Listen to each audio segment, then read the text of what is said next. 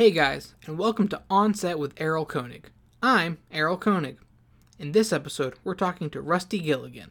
Rusty is a production and storyboard artist who has worked on movies and TV shows including Spider-Man 2, Spider-Man 3, The Walking Dead, Captain America, the First Avenger, and The Avengers. In this episode, we talked about how he got his start as an artist and his career in both the comics and the movie industry. Now here's my interview with Rusty Gilligan. Thank you so much, Rusty, for joining me on my podcast. I appreciate you asking me. Thank you. Okay, so let's get started. Kind of introduce yourself and tell me what you do on a movie or a TV show. Well, introduce myself. My name is Rusty Gilligan. I've been a comic book and film artist since the late 70s. And I have to say, I'm one of those people that says, I love what I do, and in all honesty, you don't work a day in your life if you love what you do. What I normally do on film is I've done storyboard work and I've done, pin-up work, things like that. But mostly what I do is production art. Production art is kind of an open and vague yet stylized form of doing artwork for film. In some cases, you do poses of the characters to show the body shape and the body intent of a character. For example, I worked on Spider-Man 2 and 3, and they had Spider-Man looking like Captain America, a big, halfback-looking football player.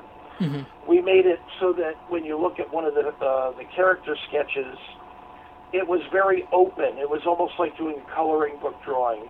And what we did was, the other artist and I, we put together something that made him look more like a figure skater or a ballet dancer.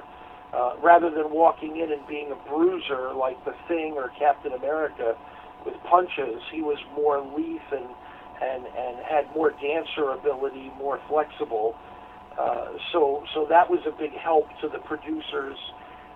Even though they had comics as references, it's very different when you translate the printed word to the screen, especially with so much reference. Nobody reads 500 issues of Spider-Man. They usually give them about 10 or 12 books, as reference and say, here you go, this is the pattern you have to follow. Production art is very handy capable. People look at it and they're literally saying to themselves, this is how wardrobe should go, this is how positioning of the characters would move. It helps the directors formulate a scene. It's also very good for the storyboard artists. People use those drawings to color on, this guy looks good in a blue shirt, throw it away, this guy looks good in a red shirt, let's draw some Hawaiian pattern on it, what's a good background color, et cetera, et cetera. So picture everything from stationary poses to imaginary storyboard art, and that takes place in the production art. The other thing is that it's very integral when it comes to merchandising and plotting for things like the T-shirts and the fabric lines. Think about this. Spider-Man comes out with a movie. You very rarely see a photo of, Tobey Maguire, let's say that was from my movie set. Mm-hmm. You wouldn't see something like that on a T-shirt. What you really see is the Spider-Man movie comes out and it's art, comic art. That's because as fans, we identify more with the comic character, even though the movie's based on live action, and our inner eye responds more to the color pattern or the color palette of a comic book than it does to the dull colors printed on a T-shirt from, a realistic palette, I guess if you want to term it that. So production art is very, very strong in developing a film project. I would say out of all the artwork used, it's probably a third of everything. Okay, cool. So I guess when you're doing the production art for a movie, such as Spider-Man, how do you interact with the creative minds of the movie, with the directors and the producers, to get the right look? Well, when I first started, taking back a little bit to make the answer a little bit more rounded, when I first started in the late 70s doing work, I worked on the original Heavy Metal movie in 81, 82. Mm-hmm. And there was no fax machine, there was no overnight, shipping, no internet, no cell phone. You had to pay every minute when you called Canada and France, which is what we had to do on a regular basis. The studios were up there, et cetera, et cetera. And it was mind-blowing compared to today, because I've actually seen people send, whole loops of film, trailers, whatever, right from their cell phone to somebody. Mm-hmm. Back then, you couldn't do anything like that at all. As a matter of fact, the typical computer that I had in school was like 3 giant bookcases with a tape spool, and you had the punch cards in the machine. Today, that computer times 10 fits in your cell phone. So it was a big draw at the time. A lot of the stuff that I did was done by mail. I didn't really get to talk to too many people, but an art director, the art director would give me anything from quality pieces to stick figures, say this is the pose, this is what I want. When I did the Heavy Metal, I drew approximately 50 to 75 zombies, or as we call them, crawlers, for that movie. And everybody has their own term for zombies, I guess. Walking Dead has walkers, and I heard Night of the Living Dead had terrors, things like that. But we did crawlers, and I did about 50 to 75 of them, and they were all rejected. And then there was like, we're so disappointed because we did this, this, and this. We need to get this by deadline. I need this look. I need this jaw being broken off, or this hole in the elbow to show flesh is eaten away, but there's enough of the costume on the character. And the plotting was interesting. I need a foot here, I need an arm here. So we would sometimes draw just body parts, cut them out with scissors, and lay them on pages, and do, tracings or like rotoscopic pictures of our own drawings, which was very popular in the 50s and 60s with artists like Gray Morrow and Gil Kane, in comics. Disney did a lot of rotoscopic animation too, Snow White and the rest, all the way down to, I guess, about Lion King they stopped. But it's a giant thing when you're told, we need you to put together what the film's going to look like before we actually start doing the film, and then give people what the film's going to look like. Mm-hmm. It's kind of like, building a model of a car before somebody actually, puts, soldering iron to metal to build the real car based on yours. Okay, cool. So you've worked on, like you mentioned, Heavy Metal, and Spider-Man. Also, you worked on the first season of The Walking Dead. You've worked on, the Avengers, Captain America. So I guess out of all of those, what are, I guess, some of the favorites? What are you most proud of? What was the funnest to work on? Well, it's a hard question to answer, and I'll say that because I have a different experience in each one. Heavy Metal was probably the best job that I ever had, bar none, because of the fact that at the time I was young, and I was very much into music. Metal Hurlant, which was the name of the original French publication that turned into Heavy Metal, was a comic, non-comic on the stands. And I wasn't even old enough to buy it because you had to be 18 plus. Mm-hmm. Yet I'd sneak out of my bedroom window, run around the corner and buy a copy, and come home. I was lucky enough to get away with it, or I'd see a few at a garage sale or bookstore or whatever. So that was my guilty little pleasure, my sneaky little pleasure. But then again, I worked on the Spider-Man 2 movie, And that was like a reintroduction to me getting back into film after doing comics for so many years. And it was a bragging point. I'm huge into the Golden Age, the original Daredevil, the Spirit, the Phantom, Captain America, Kirby and Schuster and Siegel artwork, et cetera, et cetera. Mm-hmm. So Captain America was a giant thing for me. And I went through so much hell with the studio because I worked on the card set for Upper Deck. And I did about 55, 60 cards.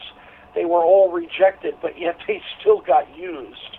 But when I did the artwork for the movie, I didn't get anything rejected. So, for licensing, it's just a matter of, silliness going back and forth. Mm-hmm. Now, recently I worked on a horror movie that's actually quasi still in production called 100 Acres of Hell, and it's got a lot of popular stars in it.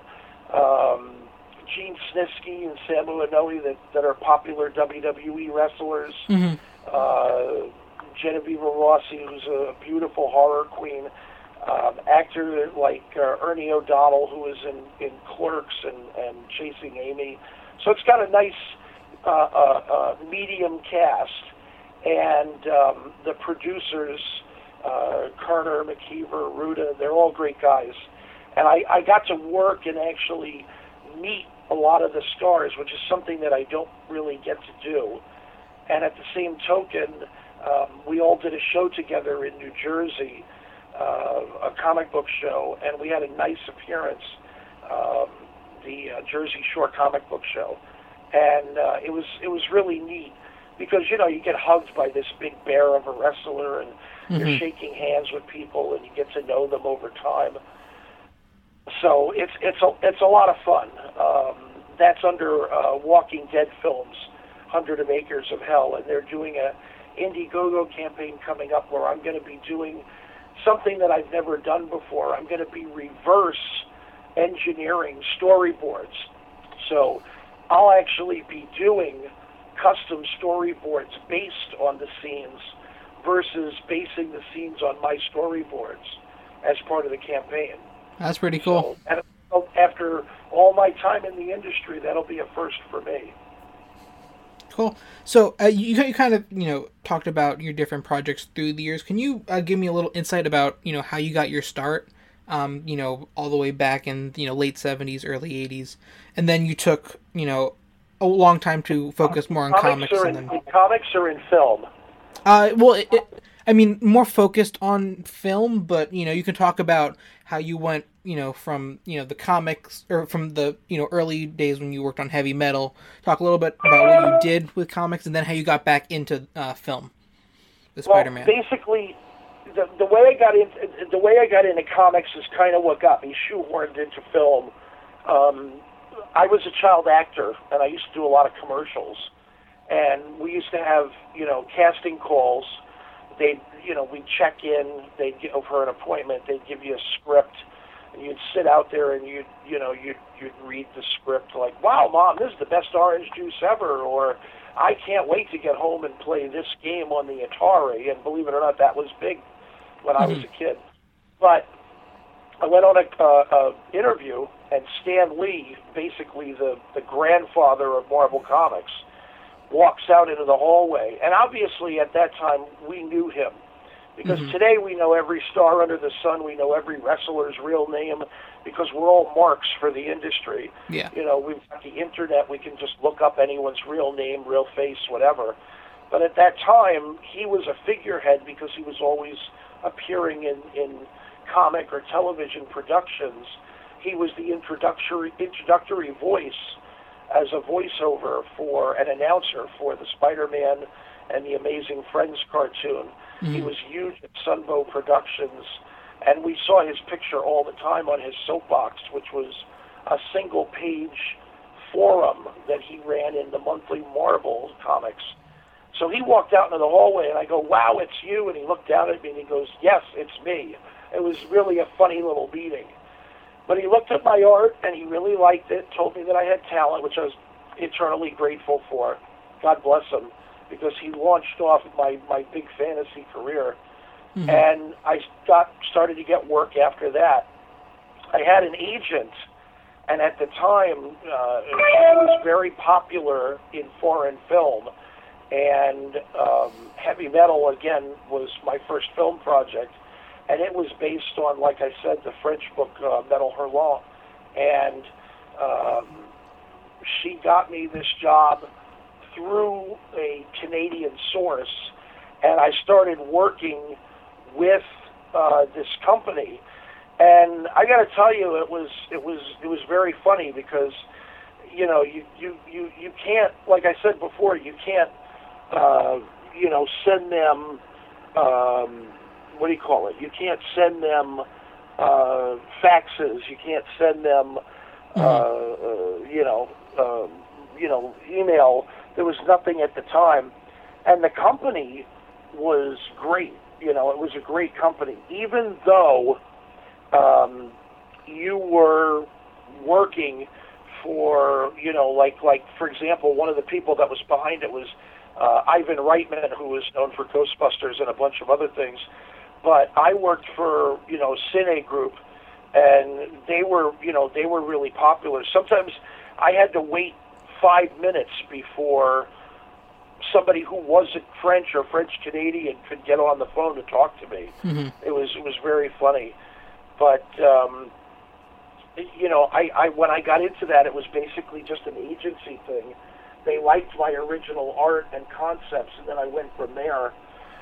After that, I worked on a couple of other small films, designed storyboards for commercials. Literally, once you get to know somebody and you get involved with a project, you start seeing work everywhere. I know that sounds funny, but it's just like, you're a single guy, you walk into a bar, you talk to a couple of girls, and, they're not interested. But the second you have a ring on your finger or the second that you have a girlfriend, it just seems like a girl's come out of the woodworks looking for you. Mm-hmm. So I just wound up getting attention because of the jobs I was on. And I wound up seeing work everywhere, commercials, magazine ads, comic book work, of course, et cetera, and then obviously film. But I had a great time. Back in those days, it was literally, very, very heavy frontier working conditions. There was nothing except sending somebody stuff through the mail, talking on the phone for anywhere from 10 cents to $1 a minute, getting hurried because, who wants to spend $10 on a call, mm-hmm. et cetera, and not everybody was willing to fly you out to the studio or fly you out to, where they're shooting.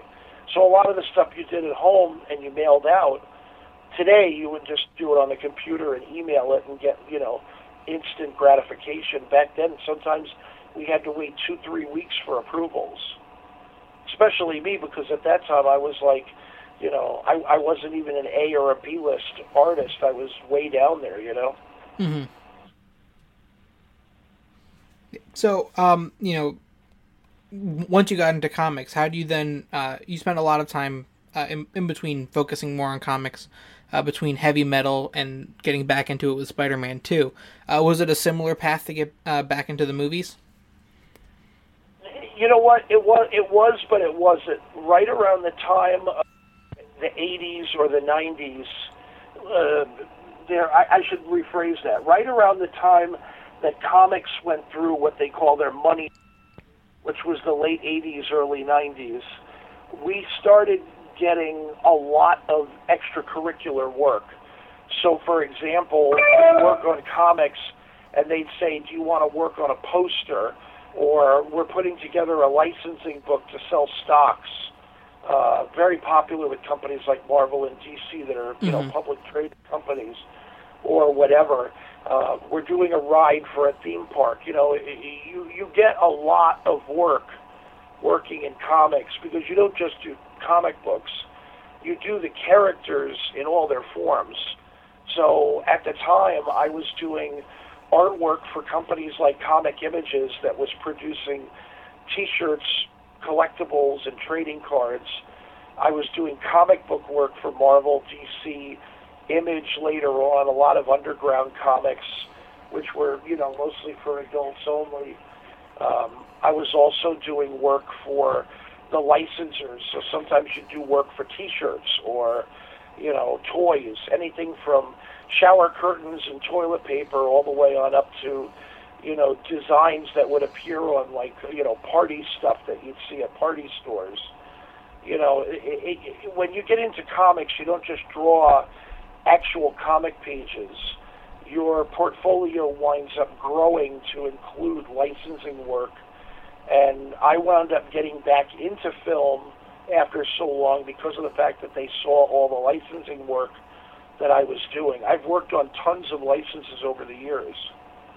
And it's very rewarding, because you'll watch a movie like Night of the Living Dead, which is one of the ones that I worked on, license-wise. I didn't actually work on the film.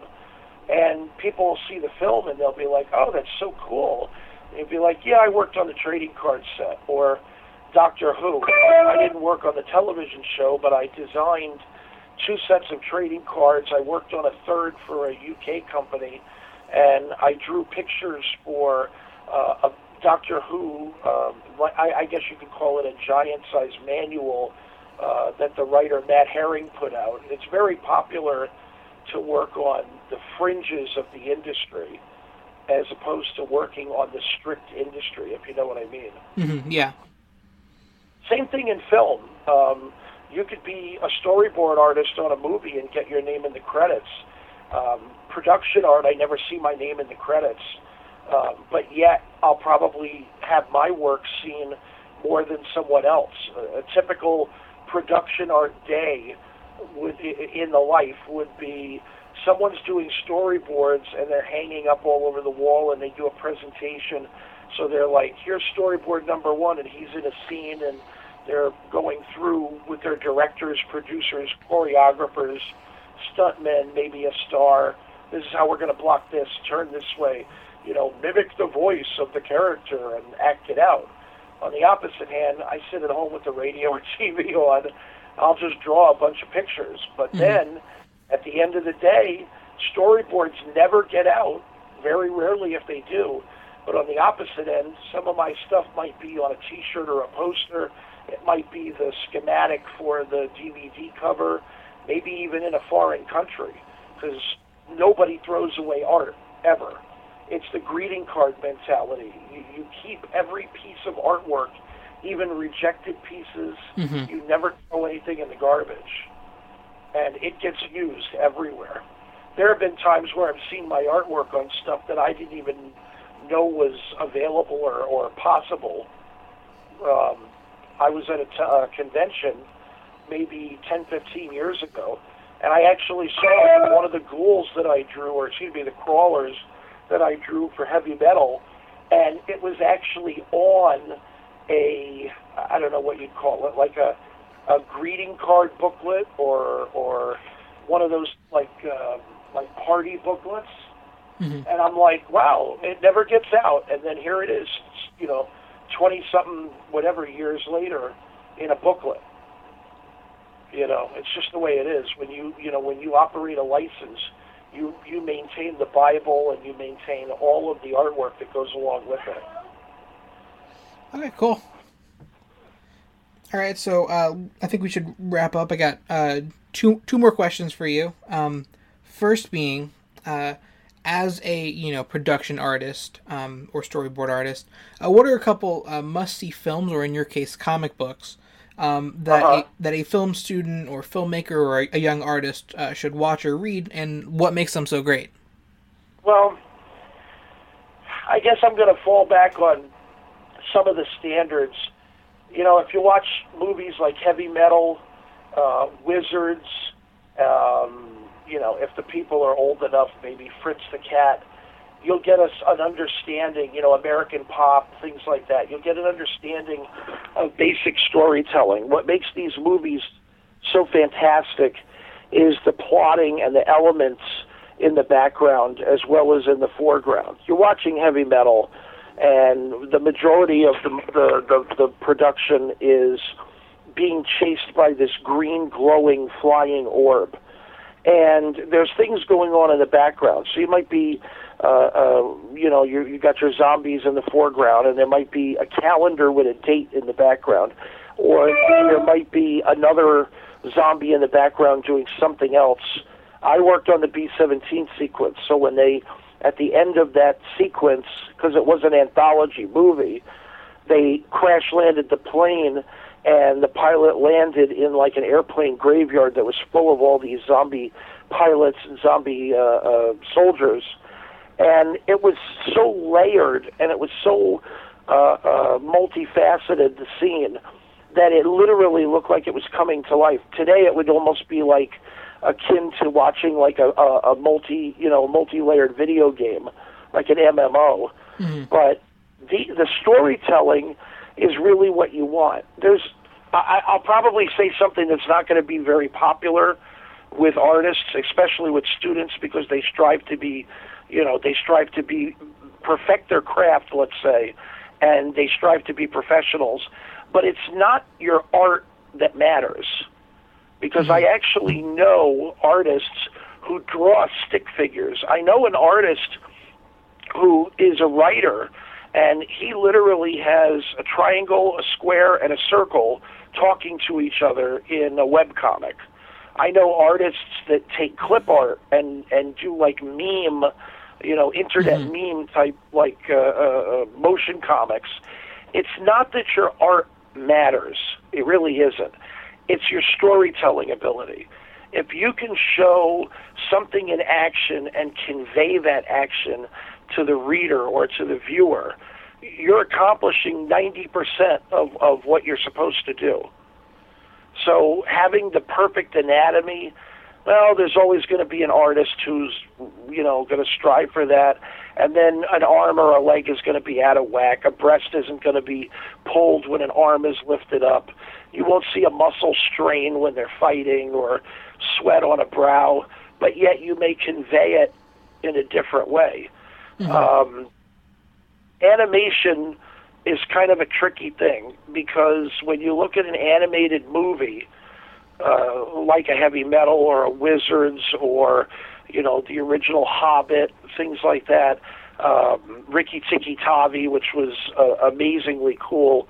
When you look at these, these animated films, there are films that are not animated that have just as much strength in animation. The storytelling and the qualities are right there. Mm-hmm. And it depends on the person that watches them too. The Three Stooges, for example, were probably one of the best examples of a non-animated production that had incredible animation value, because they were always moving, they were always plotting, there was always something going on in the background. Bit characters came to life even for seconds to complete the joke. A movie like Jesus Christ Superstar, it was literally a production, a giant production that unfolded in front of you. And you might know the story. I mean, it's like watching a World War II movie. Obviously, you know who's going to win, but it's the battle. It's that heroic incident. It's that, from one shot to last bomb that grips you and keeps you on the end of your seat and entertains you. That's the thing about animation. It doesn't have to be drawn. It can be expressed even through live human movement. So, I encourage people to watch movies that fall over the hump. It gives you two things at once, because, when you write a story, when you write a book, the person's imagination fills in the holes. You're reading Robin Hood or you're reading Three Musketeers, et cetera, and you imagine the characters, you hear them in their voice, on and on and on. But if you can find a movie, a live-action movie, or an animated movie that hops the line, gets you over the hump and gives you two things at once, that's a real gem. And I also find a lot of the science fiction shows from the late 70s, early 80s, your Battlestar Galacticas, your Space 1999s, to have also the animated qualities. $6 Million Man was a fantastic show for that. And some of the early Incredible Hulks that Lou Ferrigno were in, just dynamic in the way that it was literally a ballet, a human ballet, and it was animated without actually being drawn, if you know what I mean. Mm-hmm. Yeah. Okay, but, cool. I don't want to talk your ear off. I could go on and on about this for hours because I just love talking about my industry. But yeah. If I had any advice to anybody that was just starting out, or had any advice to somebody who, aspired to work in comics or work in film, it would be, the same thing that everybody else tells you. Learn anatomy, take a pad with you, never stop drawing. My advice is take a camera with you, your cell phone, whatever. Don't just take a picture of a tree.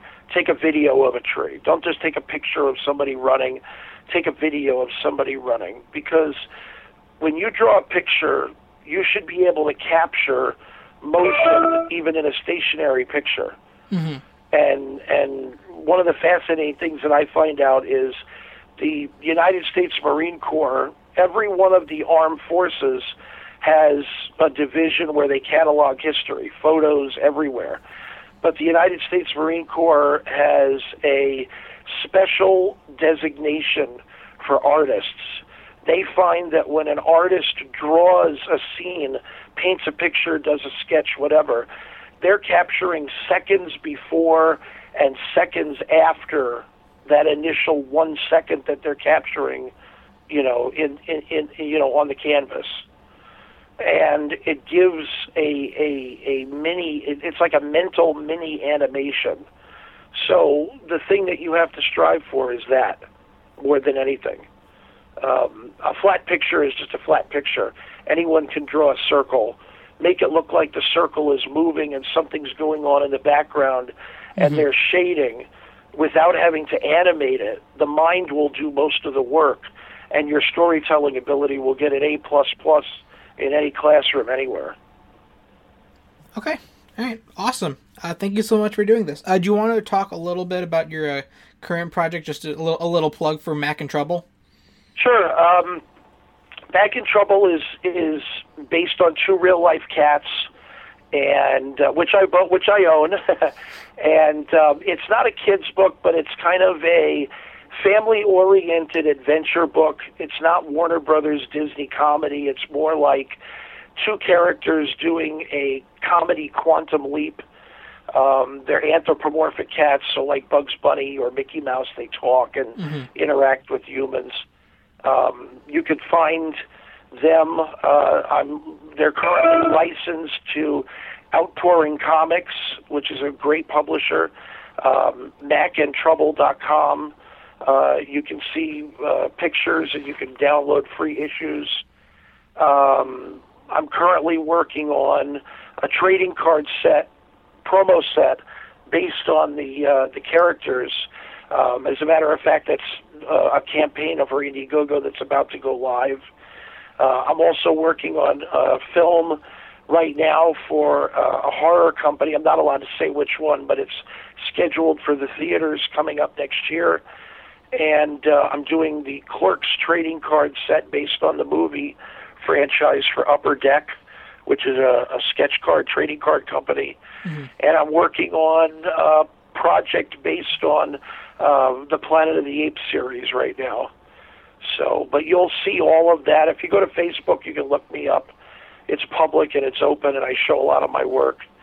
And you could go to MacandTrouble.com or OutpouringComics.com and catch up on the latest books I'm doing. Okay, cool. That's about it. I'm sorry I talked for so long, guys, but no, it was great. When you get further into this industry, you'll never stop talking about how much fun it is. Yeah, no, thank you so much. I'll definitely include a link for people to check it out. That's cool. Yeah, thank you so much for being on my podcast. It was great. Well, I appreciate it. Anytime you need me or anybody that you know that needs me, feel free to contact me. I enjoy helping people out. That was my interview with Rusty Gilligan. Thanks so much to Rusty for the great interview. For more Rusty, be sure to check out his comic, Mac and Trouble, and his Facebook page. Thanks so much for listening, and I'll see you next time on set.